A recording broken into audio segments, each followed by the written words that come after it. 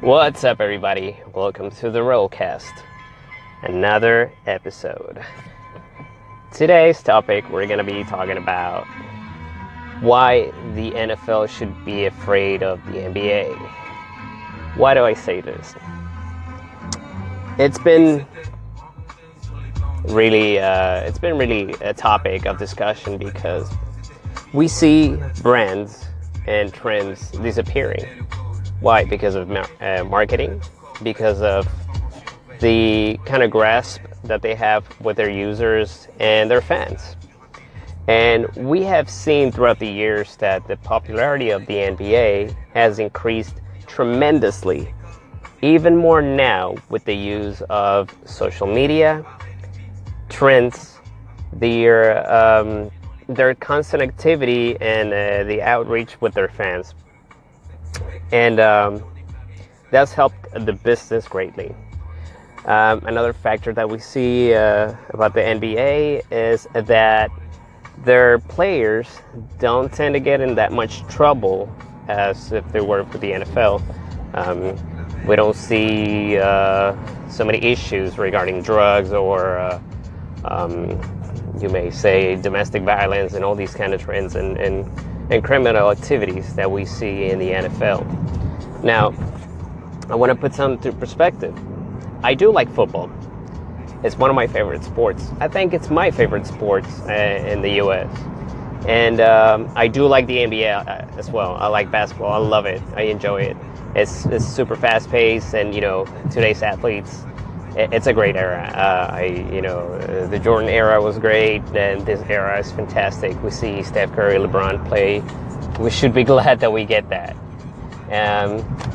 Going back to the topic is, if you look at it from a sports point of view, the most popular sport in the world is soccer. We know that. Everybody in the world, it's watch soccer, play soccer. It's a very easy sport to play because all you need is a ball and your feet. You kick it around and then you just make goalposts and stuff like that in the street or whatever you're at. Basketball is kind of similar. You just need a ball, your hands, and hoop. I mean, you can't even make it yourself. And it happens to be the second most popular sport in the world because of ease of access. And like I said, the cultural outreach that basketball has now. You see basketball, teaming up with rappers, the whole music genre and hip hop culture and even pop goes along with it.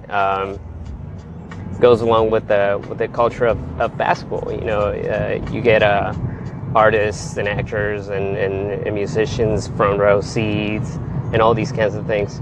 So everything is evolving. You also see a little bit more of engagement when it comes to political problems and all these kind of issues from the basketball stars. Like LeBron, he's very outspoken about it.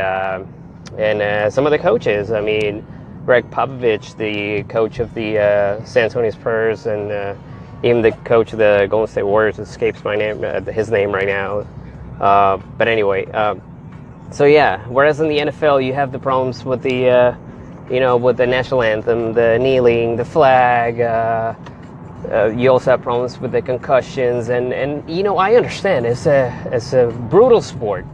It's a sport where you see hits, where there are people that get, injured, and crazy injuries that can cripple you, and people, can die off of it. And then the people that retire after playing the game are severely, they're damaged. But that's where you expose yourself when it comes to the game. However, you don't see it as clean because, I view the NFL owners, and, I don't want to offend anybody, but if you talk about it in Star Wars terms, I view them as the evil empire. And that's, I think, how fans see it, too.